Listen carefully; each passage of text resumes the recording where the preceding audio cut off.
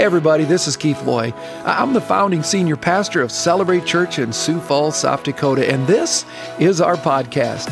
I just want to say thank you for joining us, and it is my prayer that this week's message will truly encourage you. Enjoy. If you're a guest, we've been in a series called The Country Christmas, and we've been looking at the key players in the Christmas story. And if I could say it this way, returning to my childhood. See, these are the memories that I grew up with, and maybe you did too. I grew up, many of you know, my dad being a pastor, and both my grandfathers being a pastor, and one of my great-grandfathers. I like to tell people I went to church 9 months before I was even born. I just have been around the church. And what you're experiencing tonight is what I grew up with. Every Christmas Eve, my dad would tell the Christmas story just as Pastor Noah has tonight. And we'd sing the hymns in between. And it was so memorable for me. And maybe like the church I grew up in, it seems to be more of a Midwestern thing. One of the things they also did was, for us children, they gave us something like this. Had an apple or an orange in it and a bunch of peanuts and some really bad mints. Somebody remember that? Anybody have that when they grew up? Absolutely. I love that. So much so that when the children leave, we have bags for you. And I'll just let you know, there's no fruit in it. There's no peanuts in it. But I think you're going to really like what's in it. But I'm so grateful because, again, just a moment of returning to my childhood.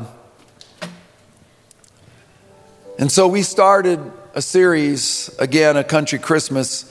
We talked about Joseph a few weeks back and then Mary and the shepherds.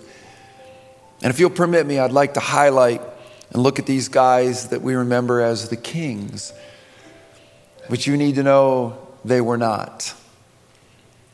In fact, look what the Bible says in Matthew chapter 2. It's up on the screen.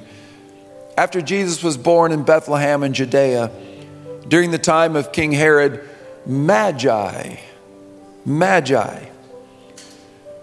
wise men, educated men, of which I contend is significant for you and I, and I'll come back to that in a moment. But these Magi were from the east, and they had come to Jerusalem, and they began to ask, where is he who's been born King of the Jews? We saw his star in the east, and we have come to worship him. These were not kings. And so often we think there was three because there were three gifts that were given. Hence the song, We Three Kings of Orient are. But they weren't kings. They were very educated wise men. Most believe they were astronomers of some sort. They'd done their homework. This wasn't any old star that they were following. It was a star worth giving their lives for. And hence they started on a journey. Here's the deal. They would have never been three anyway, because men like this would have never traveled alone, especially when they crossed the desert, because of the incredible danger, because of who they were, and because of the gifts they were carrying. It would have been quite an entourage, people. In fact, some believe that well over 100 of them probably arrived in Jerusalem. Think about it. The Bible says that when they came and started asking, the entire city was disturbed by what they were proclaiming. So much so that it got to Herod and he summoned their presence. But these were educated men. And I think there's something we need to learn from them, if you'll just permit me to kind of reminisce here a little bit. Because here's the fact. Every one of us in this room are nothing more but the expressions in how we think and on what we think. Did you know the Bible tells us, as we think, so we become? And yet so often we hear this message that if you want to be a follower of Jesus, you need to surrender your heart. Hence the heart being where our emotions are. But there's nowhere in the Bible that God wants us to live out of those emotions and live out of our feelings. He wants us to have a faith. That requires something a little bit more. See, the Bible would tell us in Romans 12 that to be transformed in the likeness of Jesus, it requires a mental assent. Paul says it this way. He says, you and I need to surrender our lives as a sacrifice, holy and acceptable of God, which is our reasonable, which is the least we can do. But he says this, but you are to be transformed by the renewing of your mind. Hence why God gave us the Word of God. It's why we've been doing classes around here, and I trust and I hope that in the next year, every celebrator will take these classes and start the journey. There's nothing greater you could do.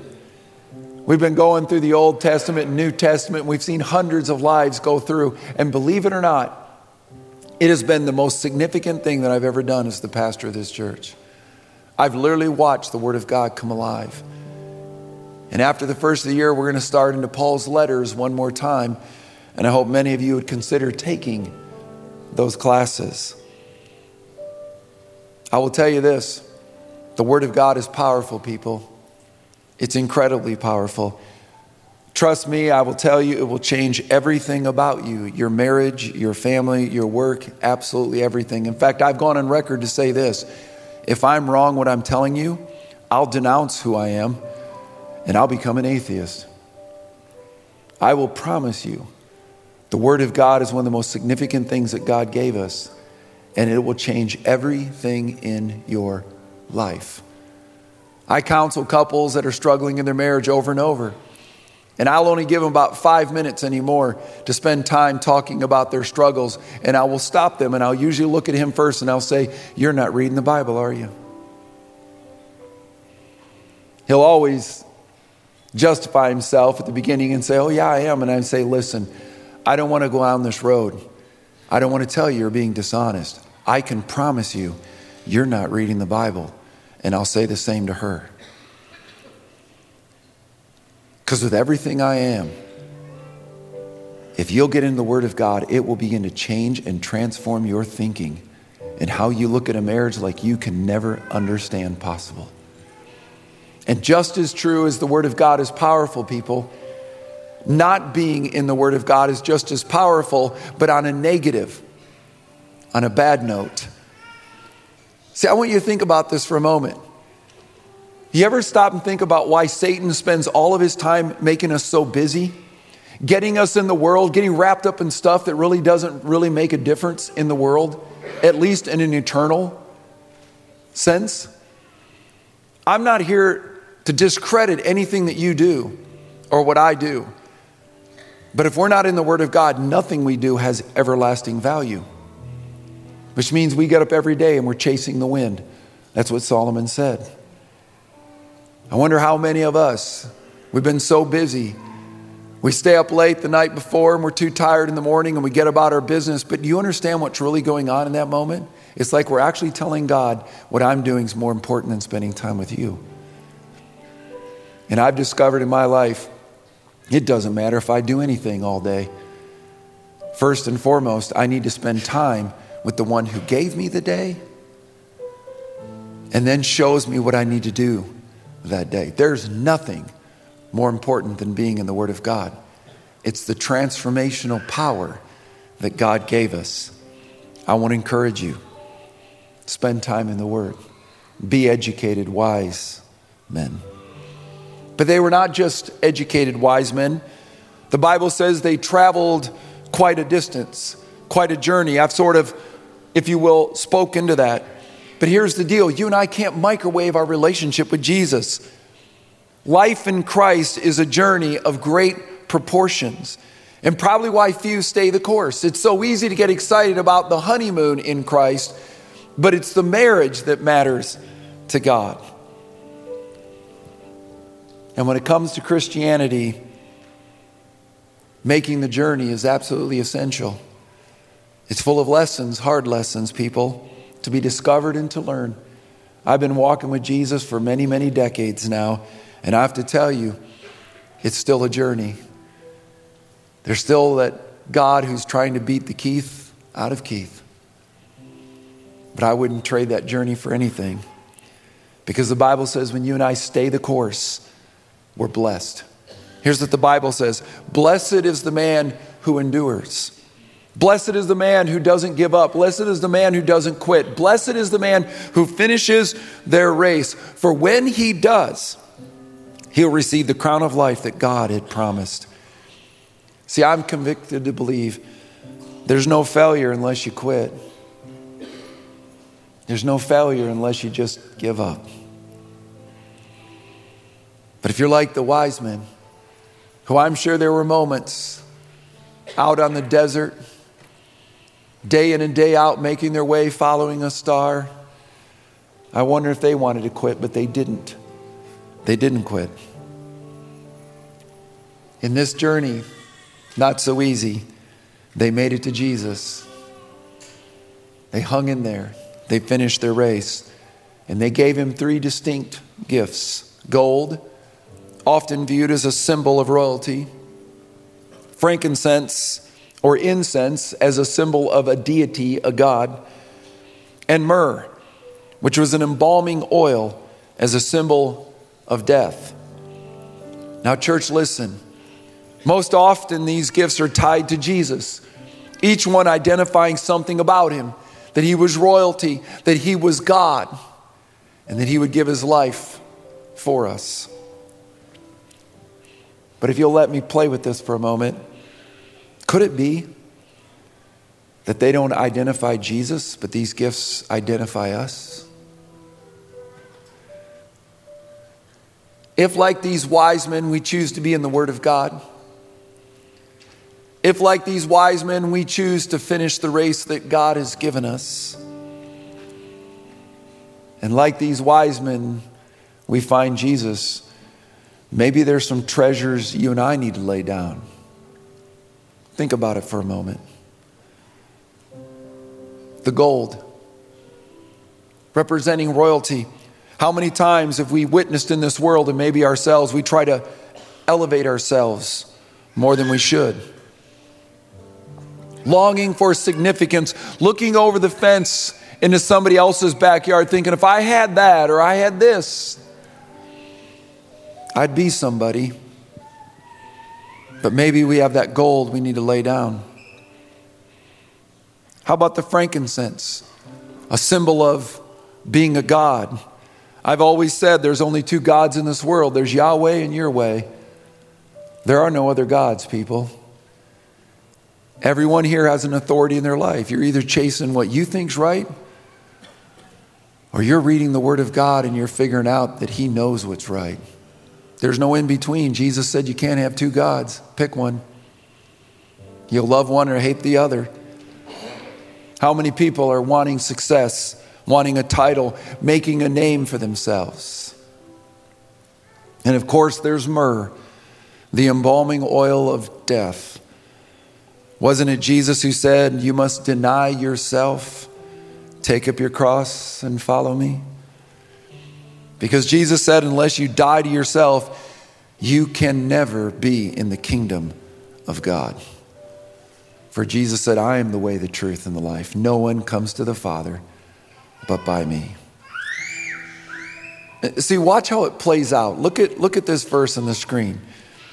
And when they saw the child and his mother, these wise men, when they saw the child with his mother, they bowed down and worshiped him. Notice the posture in which they put themselves. If you want to get up, you got to first get low, people. Now watch this. Then they opened their treasure chests. I just find those words interesting. They opened up what they saw was valuable, and they gave them to Jesus. And they gave him gifts of gold, frankincense, and myrrh. What do you need to lay down this Christmas? Have you been concerned about the economy? All of your investments, wondering if they're going to come back? I can tell you what's going to happen to them. You're going to lose every one of them. I promise you that. I will guarantee you that. Because everybody here will stop breathing this side of heaven. And you'll take nothing with you.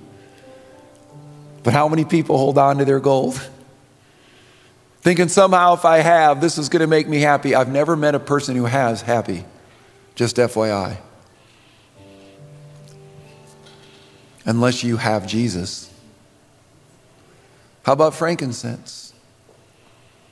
Is there stuff you thinking, if I could just be them or be this or that? God knows your heart. And yet Jesus said, what if you gain the whole world and lose your soul? Not everybody goes to heaven, people. Jesus said, narrow is the gate that leads to life. Few will find it. How about your life? Have you given Jesus your life? Because that's what Christmas is all about. Unto us born this day in the city of David is a Savior. Because we all need one. We need rescuing. And God so loved us, He's not mad at us. He so loved every one of us. He gave us the greatest gift of all, Jesus. Amen, church? Amen. What do you need to lay down this Christmas so you can truly, fully worship as you should? Well, thanks again for listening. To hear more messages like this one, make sure to subscribe and check out our podcast channel for past messages. And if you like what you're hearing, consider rating it and even sharing it with your friends. It helps so much. You know, you can click the share button, take a screenshot and share it on your social stories and tag us at Celebrate Church. For more content from Celebrate and to connect with us, go to celebrate.church. We love you and we believe in you. God bless.